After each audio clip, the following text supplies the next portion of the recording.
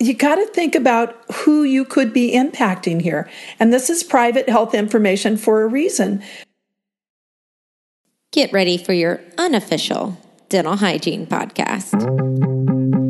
These are the tales of two hygienists, one East Coast RDH and one West Coast hygienist. Listen as they tackle the profession of dental hygiene with humor and enthusiasm. Now, please join Michelle Strange and Andrew Johnston as they tell you a tale of two hygienists. All right, welcome back, everyone, to another episode of A Tale of Two Hygienists. This is Andrew. This is Michelle, chewing her food. And this is episode number 148. Good job. Welcome back. We are on location. We are. This is like reminiscent of days of old, of past times. Of our first time that we ever met, which is very ironic since our 3-year anniversary was just recently. Happy Podiversary, buddy. Podiversary. So we are at not Chicago Midwinter, we're at Greater New York. And we always just get so excited to see our friends. We've had awesome guests. We've done quite a few interviews. Yep. Very good networking. And gone to all kind of parties. And we just love this meeting. I love this meeting. This is my first time at this meeting. And I think that this is one of the, easier ones to navigate. Mm-hmm. First of all, it's a very big venue. But, there's plenty of people that are out helping out. I like Chicago Midwinter. That was, one of my favorite ones anyway. But it does feel like everyone's kind of packed. This one's a little more spread out. I like New York City in general. It's one of my favorite cities in the whole entire world. And so, we've been able to go out and do some fun stuff. And we went to a comedy club, saw our friends. And, yeah. And dentistry and dental stuff. And dental stuff. And dental. Lots of podcasting. But yeah, you'll have some good episodes coming out here in the next several weeks. And I think one of my favorite parts about going to the exhibit hall is seeing our friends, right? So Zerk, of course, we always talk about Zerk. Mm-hmm. We did some pretty good video for this, which I don't think our listeners have been able to maybe see some of the products that we're so excited about all the time. That we try to describe in this audio podcast, and sometimes we fail miserably. But, Zerk's always been patient with us, so that's really nice. So thank you, Zerk, for doing that. But, yeah, it's been really fantastic to... and then our producer's been here, so we got to kind of demonstrate what each one of them does, and the people that are at the booth are really excited about the hygiene side of things. Yes, yeah. So, yeah, we appreciate them and their time and supporting the podcast, man. And then I think this week, I'm super excited about this podcast. You've heard Noel Kelsch on the podcast before, very early on, though, way back in the day. And you actually weren't on that podcast. It was just Noel and I. And so I'm really excited because she came back on to talk about social media and HIPAA and the many violations that we are all guilty of. We are constantly seeing people that are doing screenshots of things on Facebook. And actually, I will tell you, last night, someone showed me a screenshot from one of the private groups that you and I are in. And he was just a random dentist. Oh, my. And I was like, this is so fitting for this week's episode. So I'm going to give it's a tale of caution. Yeah. It's a warning. Everyone needs to be aware. They're not private groups. People are seeing what you're putting on there. And private health information is fillings, it's teeth, it's x-rays, it's all of that. It's the shoes that they're wearing while they're sitting in your dental chair. Noel really covers like the gamut of all of those things. Yes. So make sure you guys are, really paying attention to this episode. And share it. Share it and live it. Yes, please. So if you want to reach out, she gives her contact information at the end, but we think you're going to really learn something from this episode with Noel Kelsch. Hey, Michelle. Yeah? It's time for the interview. Oh, but I had something else to say. We need to let the experts talk now. Fine. Well, Noel, welcome again to the podcast. This is actually your second time. You took a chance on us from way back when, early on, but it was just me. Andrew, I don't think could make that interview. So we're excited to have you back on. It's been kind of funny, Michelle, because I've had a couple of people call me after hearing that infection control one that we did together where we focused in on hand pieces. It's good that they're still listening to that. That's really great. We love hearing that. Yeah. You have posted a few times, and I thought that and Andrew and I both thought that this topic was something that really needed to be discussed, and that was more on HIPAA. You know, one of the things that I'm noticing on social media that has me very concerned is people's lack of consistency and understanding of what HIPAA is and what it is outside the office. A lot of people will say to me, yeah, we're HIPAA compliant. We always have the patient sign in confidentially. Well, signing in at the front desk is the smallest part of this whole program. So tell us, what is the bigger part of it and the things that you have like some of your biggest concerns with? Well, I want to, maybe I should back up here a little bit and tell you what HIPAA is. That'd be perfect. Yeah, HIPAA is the Health Insurance Portability and Accountability Act. And it's not HIPPO and it's not PP, it's HIPAA. And part of what we have to look at is what does it consist of? Where does it apply to us? And is it just inside the dental office? Where does your responsibility start and where does it end? Well, the big part of HIPAA is how was it created? And that might give you a really good idea here of how it applies to you. In 2000, there were many patients with newly diagnosed depression.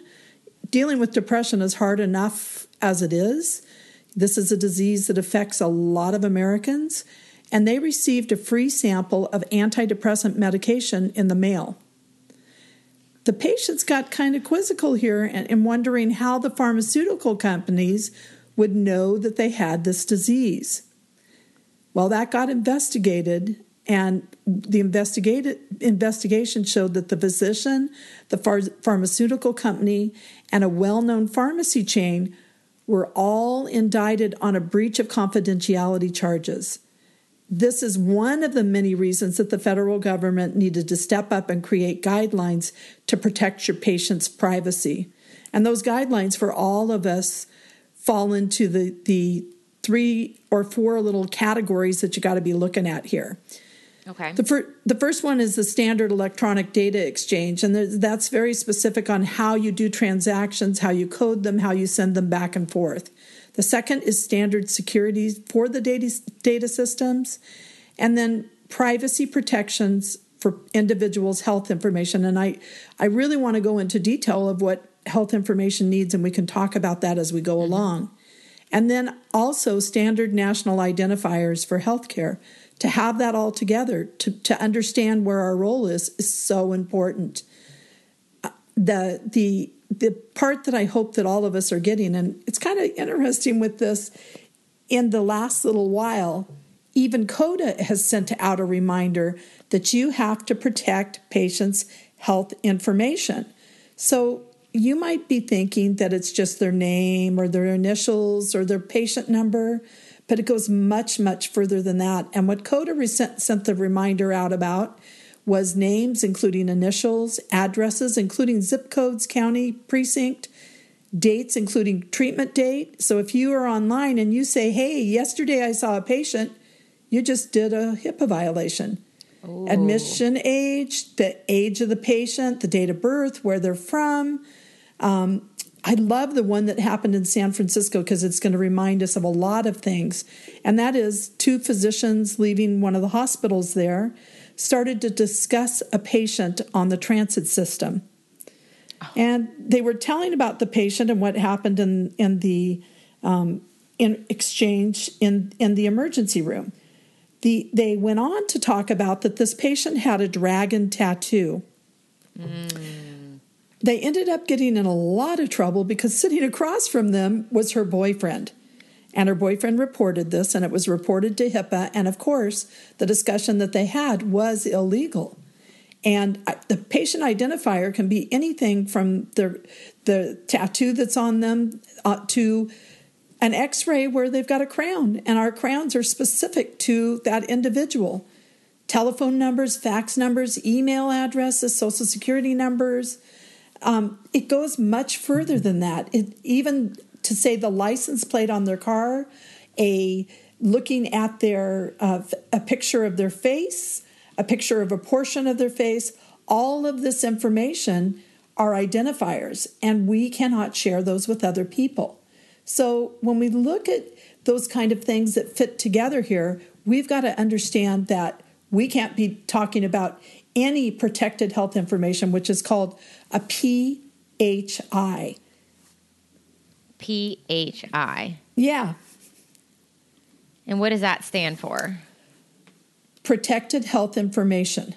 Okay. Protected health information is created or received, and it's covered. When we look at how it's covered, it relates to not only the right now when that patient comes in, but what's happened in the past or what could happen in the future with physical or mental health of an individual. And physical health includes oral health. It identifies the individual or contains reasonable information that can be used to identify the individuals. So again, it's not just things like your name, your address, your phone number. It's also medical records. It's also diagnosis. It's also photographs or images. We can't be sharing those, nor can we be taking our cell phones and taking a picture of them to use outside the dental office. And that's what we are seeing quite a bit of on these social media forums. You know, there was one that you and I both saw at the same time, and I actually posted about it, and it still kind of bothers me that, first of all, the fact that you're saying it's your patient and your healthcare provider, you've just identified one of, it could be 3,000 patients, and you are in HIPAA violation. Mm-hmm. At that specific post, I actually printed it out because it bothered me so much. And it said, patient came in today, so there's your first identifier. Yep. For a clearance of a valve replacement, so there's your diagnosis that they shouldn't have been sharing, had not been to the dentist in over 20 years, there's another identifier, had multiple infections and needed perio treatment, another identifier.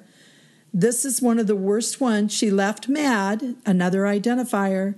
The doctor would not sign her form, the form clearing her. I thought it's interesting, and this is the person talking that posted, that the abscess was shaped like a heart, another identifier. Well, on top of that, they actually posted the x-ray that was clearly taken with a cell phone. They didn't have permission from the patient to be doing that. And the way that we get permission from the patient, it can't just be that they signed a HIPAA paper. It has to be that says the HIPAA paper would have to say that you're going to put this on social media. So you would have to get something from the patient saying that they're okay with you posting this on social media. And it's not just, because you'll see this in posts a lot too, patient gave me permission. Patient gave you permission, that's not good enough. You would have to have that signature. You would have to have that form. You would have to post that to prove that that's true. And it would have to in there say that which form of social media it's going on and what it's going to be used for. So the first rule of using social media for healthcare providers is never disclose information on social media channels. And the second thing that I would say is never disclose protected healthcare information on social media. You know, HIPAA was formed long before Facebook was formed. So it's not going to say the specifics of don't be on social media, don't post on PHI on social media, but it is so specific about what you cannot do and that you can only do it for specific reasons. And they have to be mentioned in the consent form. And I've yet to see a consent form that says, please, we are going to be posting this on Facebook. Now, I want you to get, both of you to get this because it's so important. Social media channels can be used by the dental office. They can be used by dental professionals. But what they're there for is to give health tips, details of events that you're having at your office, the bios of staff, marketing messages, but it's not to include information that has to do with patient diagnosis or any of that information that is supposed to be protected by you. As kind of an adjacent question, though, what about using those same pictures in lectures and things like that? Does the consent form have to specify that it'll be used in that type of setting?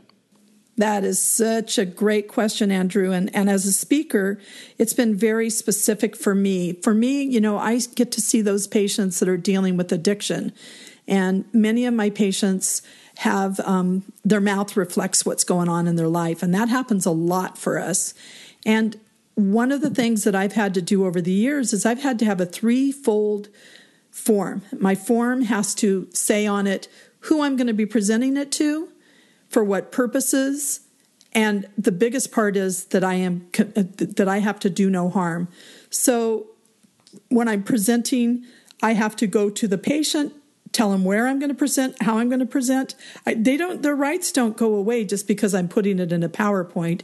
And one of the things that happened to me a few years ago that I will never forget and has made me be very cautious about how I do things is I had written a piece and put together a PowerPoint and presented it, had a release from the patient to use it in my presentation, but not for the audience to share it with other people. So I have always asked my audience, if you see a picture of my patient, please do not take a picture of that. So unfortunately, the person put it on social media, and the person's mother found out about what their child was dealing with through social media. No. So I've had to be very careful how I do this now. And you'll notice now that I don't show full body cases. I show you specifics on a specific tooth or a specific condition. And I've had to make it so that it is not showing what we would have been able to show in the past. Remember that when we look at social media, it can go into disciplinary action, and we know that there's been cases where people have been fired and up to 30 days in jail, and have even a couple of cases where they even lost their license. The most common things, according to HIPAA, when I was researching this, was posting images and videos of patient without written consent, posting gossip about patients. And one of the cases was a nurse posted gossip about a patient who happened to be the cousin of one of the patients. And that person actually lost their job because the cousin reported it. It went back to HIPAA. She had done a screenshot of it. And sure enough, they could identify who the patient was because of the disease she was dealing with. Posting information that could allow the individual to be identified. And again, when we put an x-ray up there, no two teeth are the same, no two root canals are the same. Sharing photographs or images taken inside a healthcare facility in which the patients are PHI are visible. So in my clinic, and I'm the director of a program, I don't allow cell phones in the clinic at all. And that's because one of the cases, a patient was sitting across from another patient, turned his phone and took pictures of the things that were on the screen on the chair across from him. So we have to really make sure that there are no cell phones in these open areas. Sharing photos or videos or texting or social media platforms within a private group, it doesn't matter if it's a private group. You're still not allowed to share that information without distinct and direct permission. And so, okay, that brings me to the Facebook private groups, because you see time and time again pictures of people treating patients. You see screenshots of x-rays and intraorals. You see people, they'll pull out their own iPhone and take a picture of the patient and then always write, the patient gave me permission to share. And I know a lot of these forums have been ways to disseminate information and get help from people. So okay, I know that's kind of like the pushback on that. So, and I understand what you're saying, because where do we go? How do we go peer to peer? So there is, within the Act, there is a way to do this when we look at what HIPAA has asked us to do. So if I had a problem with someone with perio, I would ask the patient permission to talk to a periodontist about the case, and I would get that in writing. The mutual patient, we can talk peer-to-peer. In running my private practice, there's many times when I've had to have patients sign something saying, I need to go talk to someone else about your case, and then getting permission in order to go do that. The thing that we have to watch out for here, though, is, again, I can talk about different diseases. I can say, how do you guys deal with Sjogren's? Or I can say, different things like that. But it is not, we're not supposed to be diagnosing online. And especially as a hygienist, we put ourselves up for a lot of ramifications there. Remember that posting verbal gossip about a patient or unauthorized to unauthorized individuals, even if the name is not disclosed, it's illegal. So we can't share photographs or any form of personal health information without written consent from a patient, and it has to be specific if you're going to go beyond the norms. So, for instance, if I had a patient in my chair and I say, can I post this in a Tale of Two Hygienists Facebook page and get others' opinions, and they sign that, then we're okay. You as long as it's not going to be disseminated anyplace else. Can you guarantee me it's not going to be disseminated anyplace else? And that's the mistaken belief that posts are private, or that if they've been deleted, that they're not there anymore. The thing is I can come onto your screen. I can take a picture of what you just posted, and I can put it someplace else. We've seen people do it a dozen times. So you would have to be on a closed network that was completely closed, and nothing was removable from that network in order to be able to do that. Sometimes we think, oh, I'm just sharing an innocent comment, or I just had a bad day at work. You got to think about who you could be impacting here. And this is private health information for a reason. There's stigmas associated with many, many diseases. We know those dealing with mental health. There's still a stigma within the medical profession and the public about people that have the disease that consists of mental health diseases or diseases like addiction. And that can change their life, and you have a responsibility to not share that information. I think part of the thing here is you've got to have in your office, you've got to have policies. Okay, if someone, let's say we did the whole written consent and we put it in this group to get that peer-to-peer review, and someone pulls it from it, is that on me or on them? It's on you. You just posted it on an open forum.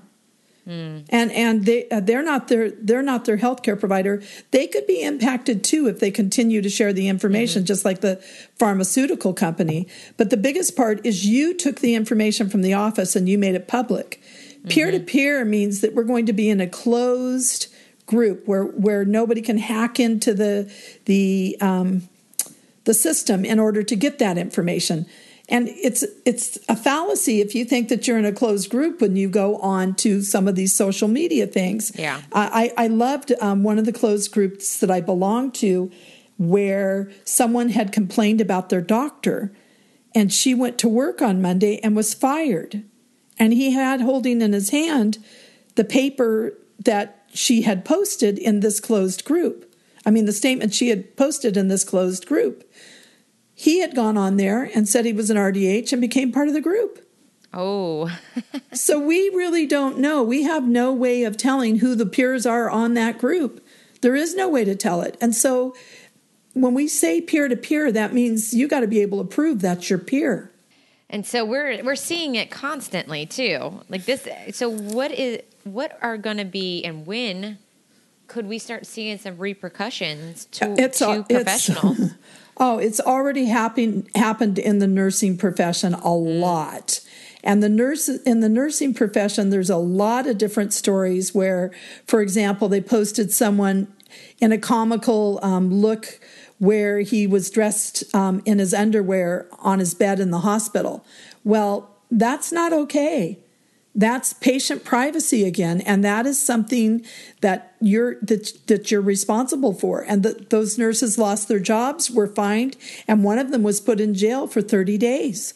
And I don't want to downplay this, because we got to start looking at solutions. And one of them is every office is supposed to have a policies and procedures for use of social media for marketing, including how they standardize and market takes place with social media accounts.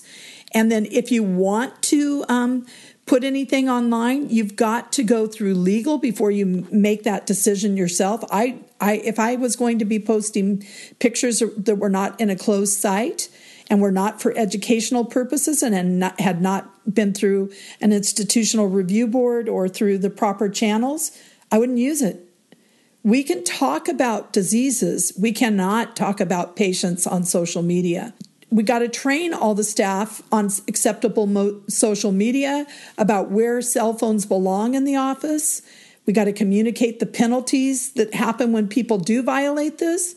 And we got to continually monitor what's happening in the dental office. That includes like people, I see this all the time, a picture of another hygienist working on a patient who has their cell phone up in the air and they complain like, oh, like the patient can't even put their cell phone down, but you can see their shoes, you can see the back of their head, that you can see like all these identifiable markers on them. And you don't know if there's another hygienist in that area that takes a screenshot and is like, oh, hey, Dave, I saw that you were at the dentist the other day.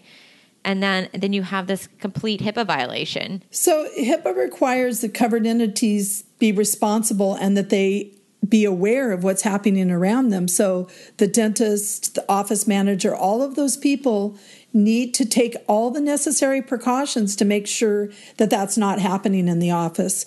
And patients can't come back and take pictures if you have an open bay because there could be other patients having pictures taken care of. And I know this isn't easy. It's not fun.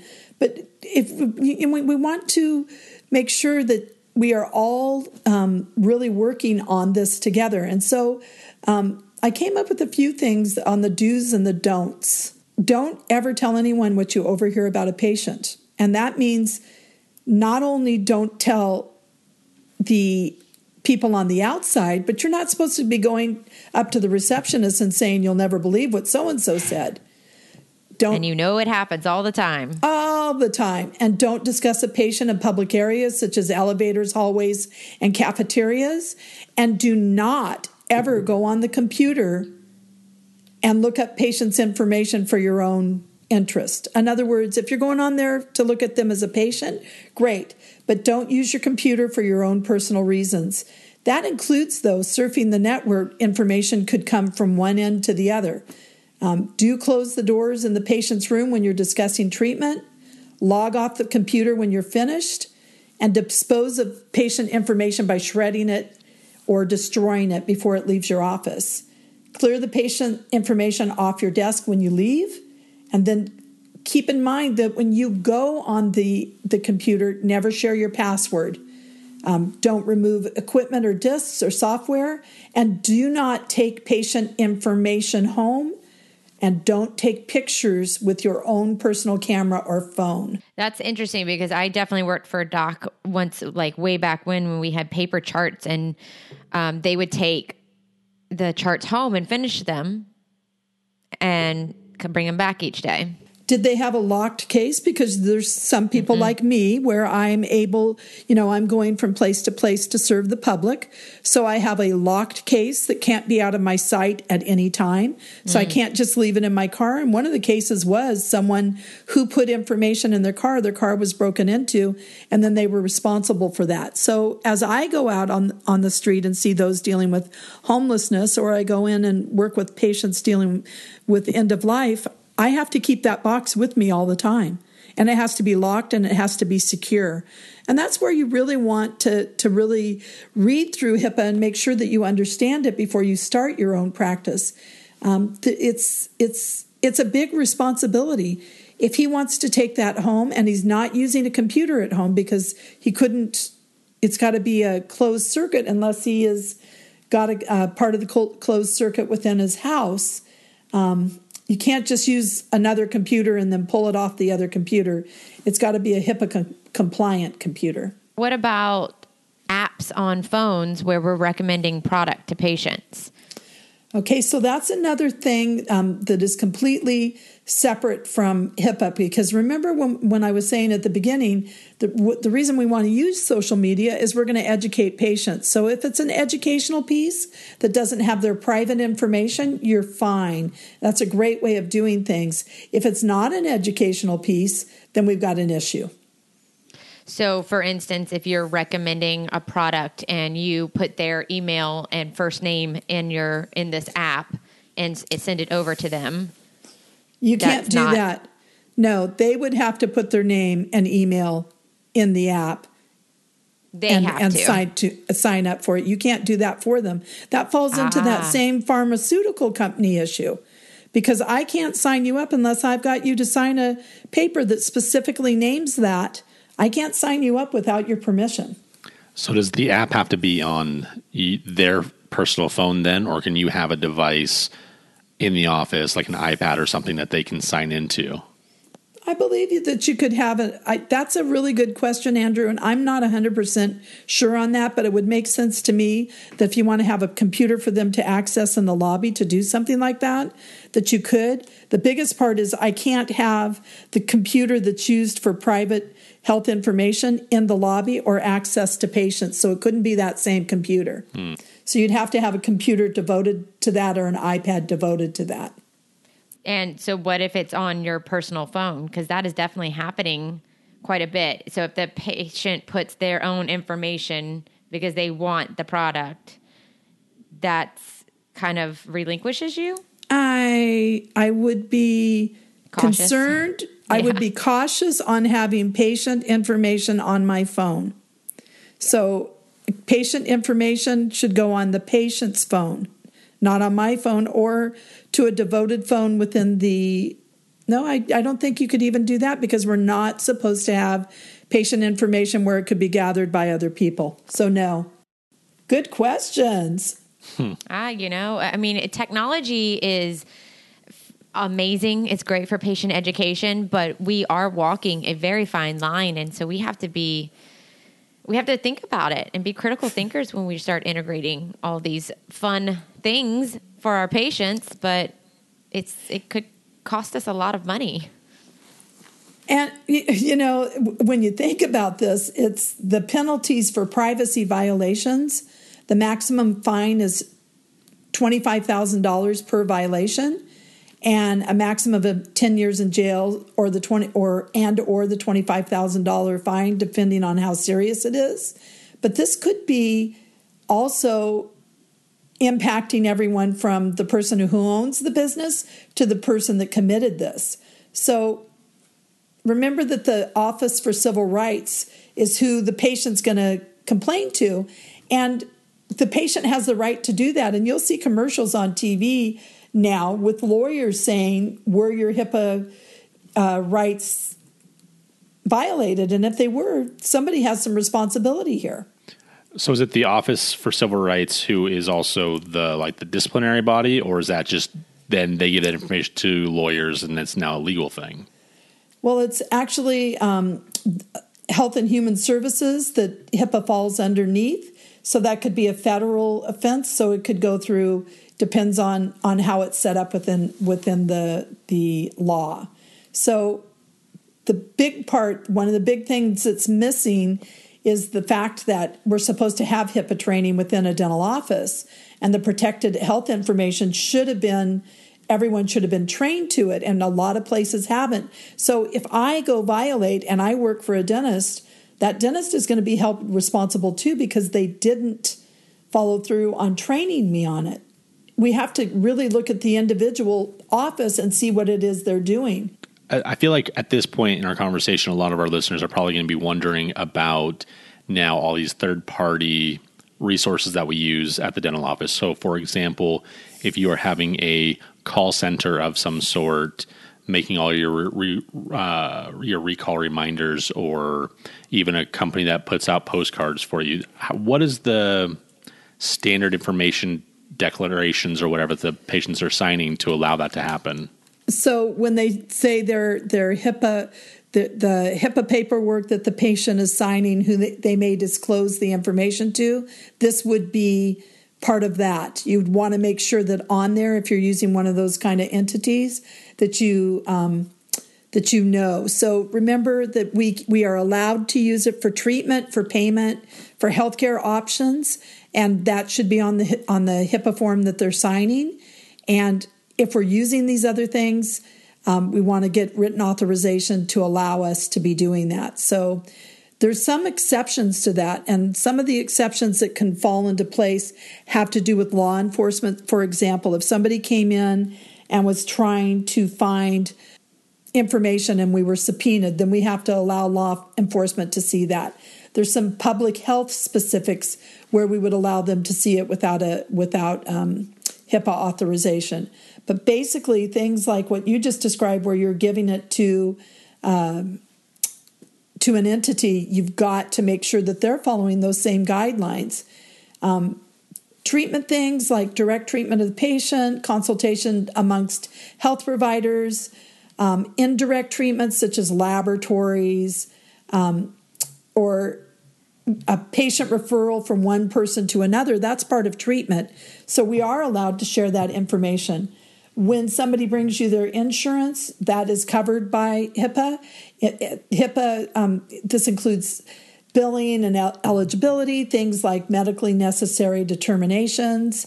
All of those things are important, and you are allowed to get that information, but make sure you're covering it on the things that you're saying. So it's probably a good idea for those of us in the back office to go see those forms and see what we have on file. Absolutely. And who can turn you in? Is it just the patient who feels violated, or can another health care professional turn you in? So it's not just the patient. The most common thing is the patient who's discovered that their information's been shared in one way or another. But it's also other healthcare providers. It's other agencies. One of the cases was a health department that turned in a dental office for sharing information. And that had to do with the hygienist who took the records out of the dental office to the new dental office that she was in. And one of the patients called and complained to the health department. The health department, in turn, reported the hygienist, and the hygienist said she wasn't aware that she couldn't take records of patients so that she could contact them when she moved from one dentist to another. It baffles me that people don't. Michelle and common Andrew, sense it's common sense. Yeah, common sense is not so common sometimes. We serve patients for such long periods of time when we work in a dental office, and it almost feels like this is my family. I want to take care of them. I've taken care of them for X number of years. And in that particular case, the hygienist, the practice got bought out. So she thought those were her patients, put them on a jump drive, took them to another office, and contacted them. We can't do that. Those records do not belong to us. They belong to the patient, and we're supposed to be protecting them. The biggest thing I think with and Andrew, I'm so glad that you said common sense, because one of the things that I've been trying to teach my students is the common sense of where are you, who might overhear, and who might see. So where are you when you're talking about this patient? Who might overhear what you're saying, and who might see what I've got laid out here? Having that screen on the computer that doesn't allow people to see it, that are not supposed to be seeing it, that's one of the ways to really protect people. Positioning monitors so nobody else can view it for you but you, and having it turn to black after 10 seconds of not being touched. Important things. And one of the things that I noticed in one of the offices that I went to recently is they had a printer in the lobby, and they would print things, walk out to the lobby and pick it up. Well, these were diagnosing things. What? They're not supposed to be in public or unsecured areas. And I know, that's exactly what I said. What? Were they struggling for space in the... I can't even comprehend why that would be there. The reason they did that was because they wanted one large printer in the area.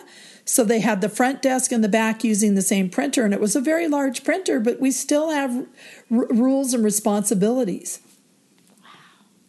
I mean, that's a good point, though, too, because you're constantly printing off treatment plans or examples of what this looks like, a picture or maybe a product. I know in the past I've actually printed off some product recommendations for the patient so they could go back to Amazon and get those things.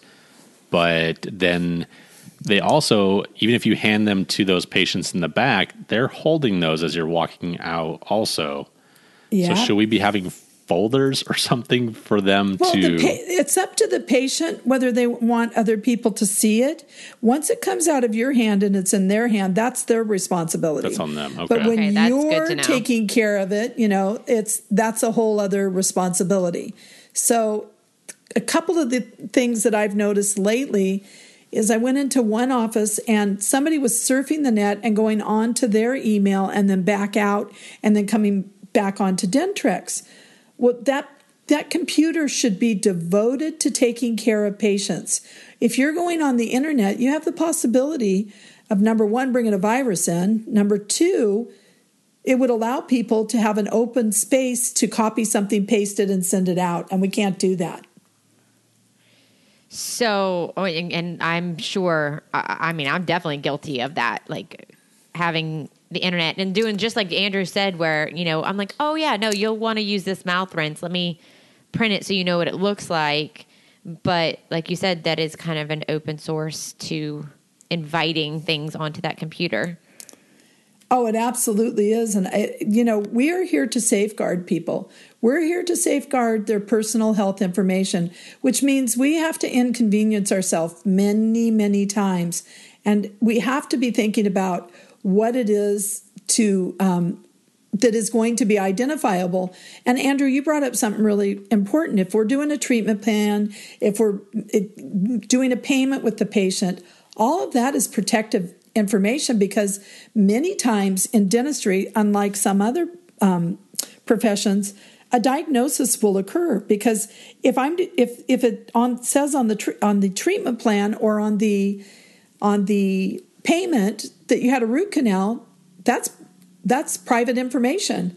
So handing that to someone or discussing it with someone in the earshot of other people is really important to think about what we should be doing. Do you have recommendations for referrals? Like if we're doing electronic referrals, it obviously can't come from our personal email to the endodontist that says, hey, please do a root canal number 19. Here's a picture of the patient's x-ray. And like, how would you recommend then that electronic communication goes?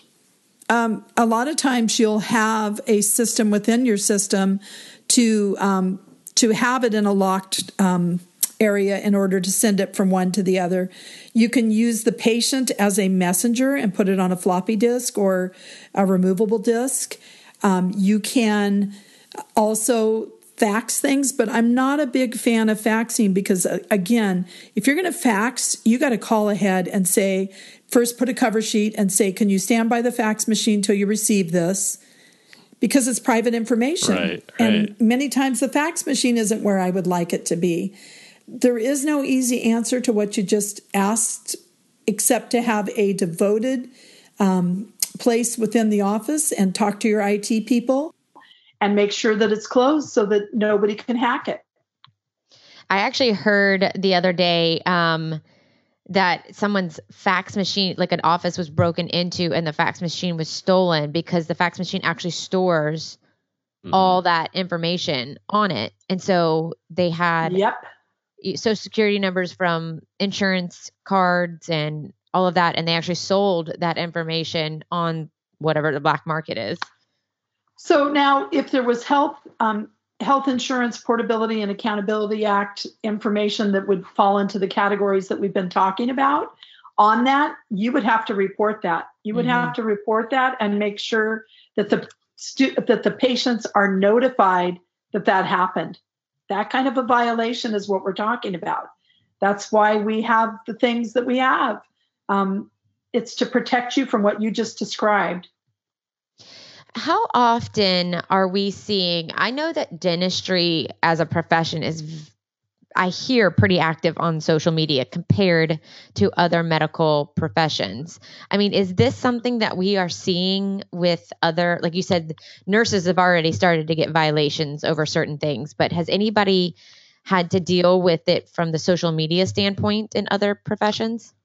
The cases that I've been able to find so far have not been prosecuted in the same manner as other cases. A lot of them have been slap on the wrist kind of things, but I'm sure that it's going to come to that very soon. this is a public law, and it's, like I said, it's overseen by the Department of Health and Human Services and enforced by the Office of Civil Rights. So, see, Andrew, I knew it in the back of my head. So if someone notifies them, they're going to look into it. And sooner or later, somebody's cousin is going to see something online that shouldn't be happening. So, Michelle, I wish I had a simple answer on that one. This is an uncharted territory, but we do know with what's happened with medical assistants, people in nursing homes, nurses, doctors, those cases that we've seen where information was shared that shouldn't have been shared. It's really important that we stay on top of this. And so you gave us the don'ts. Have we kind of hit all the do's? Again, with the computer access, only be using it for the proper purposes to take care of patients. Don't surf the internet. Don't make sure that you open attachments to emails unless it's a trusted source. Don't install applications unless approved by, we've seen where somebody went in and installed an application that took the information off the computer. So make sure that you're getting the right things on there and that you're having IT check it on a regular basis. Biggest part that I would say for hygienists is stop don't take pictures of patients' x-rays of any identifying material to post onto Facebook or Twitter or any place else. If you have a question, just ask the question or go to a specialist to get that.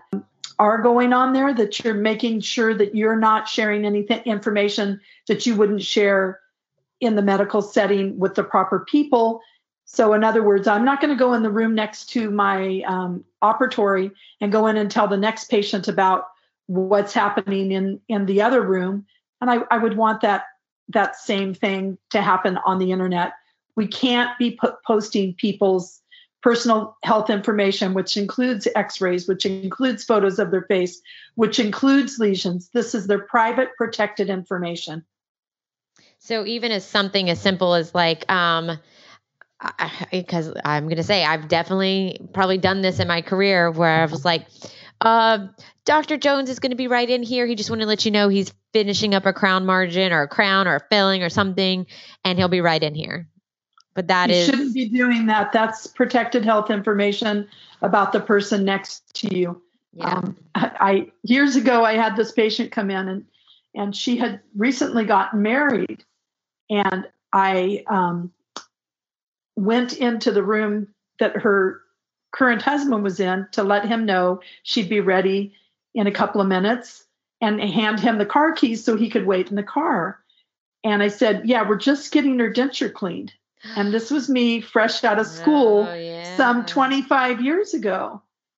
I had no idea that he didn't know she had a full upper denture. And the look on that man's face, and that's when this is before this law was even in place, that's when I learned that we don't disclose information about our patients. It's a sacred thing that we do. We're trusted with information that can make a difference in a patient's life.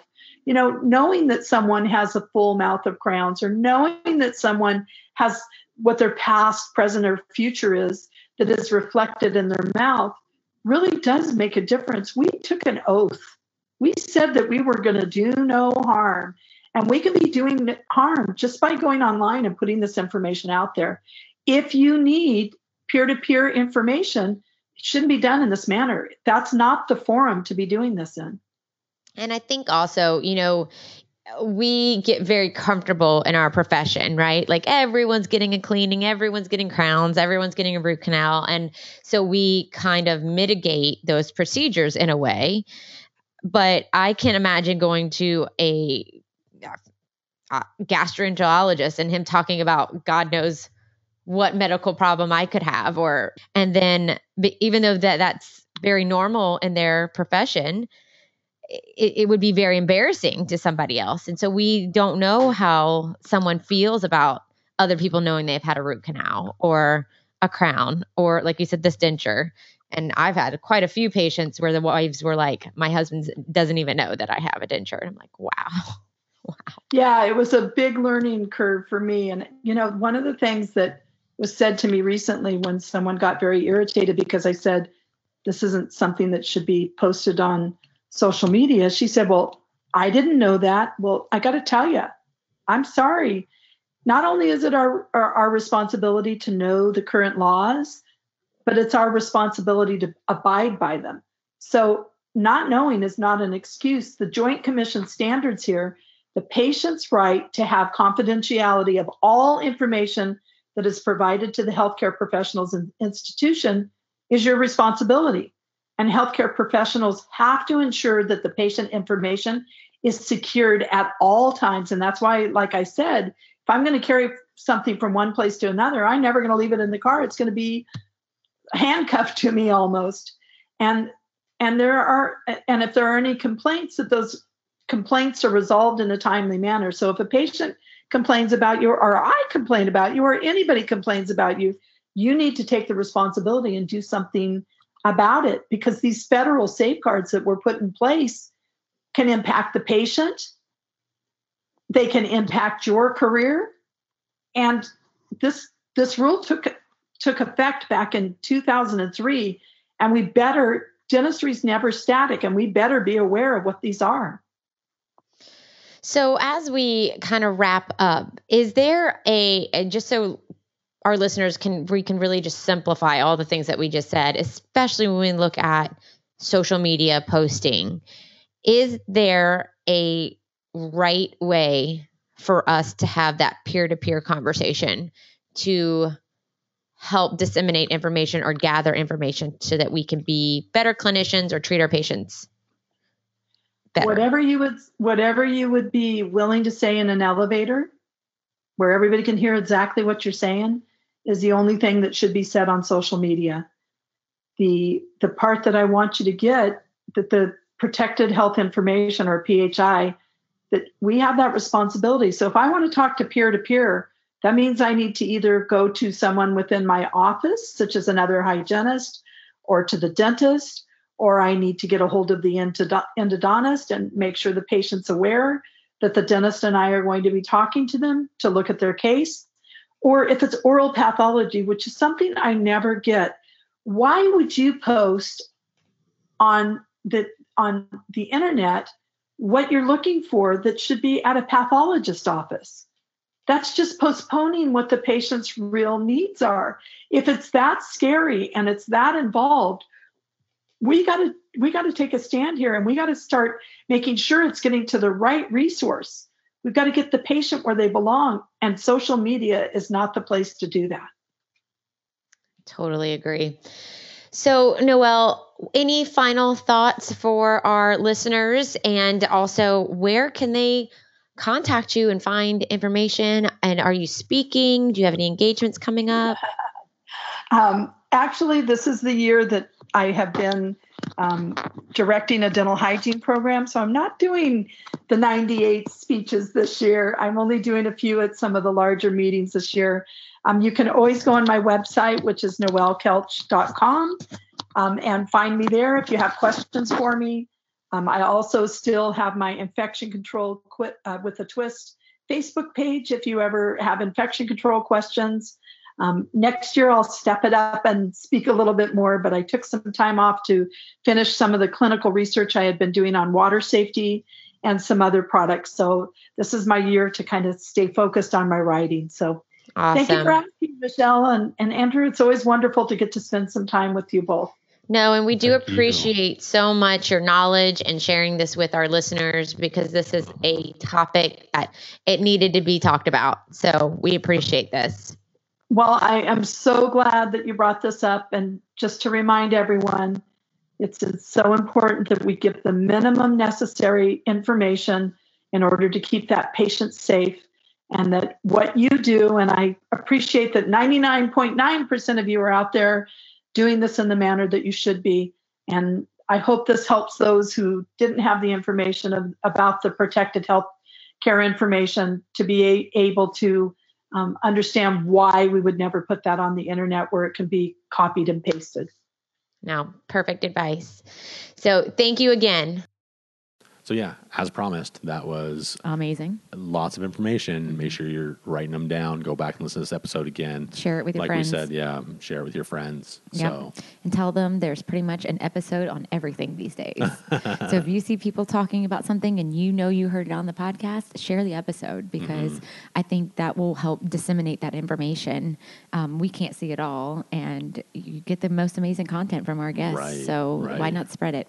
I also want to say we talked about being at the booth with Zerk, but we also went to the booth at PDT and met one of our awesome listeners, Juliet. Yeah. And we also went to Crown Seating and met one of our awesome listeners, Lisa, who also wrote a review for us. And so we love that if you guys are interested in any of the things that you've heard about or the people that you've heard on the podcast, reach out to them, reach out to us. We'd love to hopefully cultivate some kind of relationship if that's it, what you're looking for. But if we showed the Gleason guide, or I showed the Gleason guide. That was awesome. And I watched you show the Gleason guide. Well, and the thing is, come find us at these meetings. We want to share the little bit that we actually do know about stuff. And then if we don't know, we can put you in contact with the right people at the right booths to be able to figure this stuff out. Yes, I agree. There's a lot of knowledge to be learned on the floor, not just getting free samples. Absolutely. So we hope you guys enjoyed this episode. If you have any questions, you're welcome to email us at ataleoftwohygienist@gmail.com. Please head over to our website and subscribe at ataleoftwohygienist.com. Eventually, one day, we're going to do something cool with that. And you can also find episodes and resources there. And then like us on Facebook and Instagram. I am loving all of your messages, comments, direct messages, all of that. Amazing. So like it, and we hope to see you and talk to you next week. All right. Take care, everyone. Bye, y'all.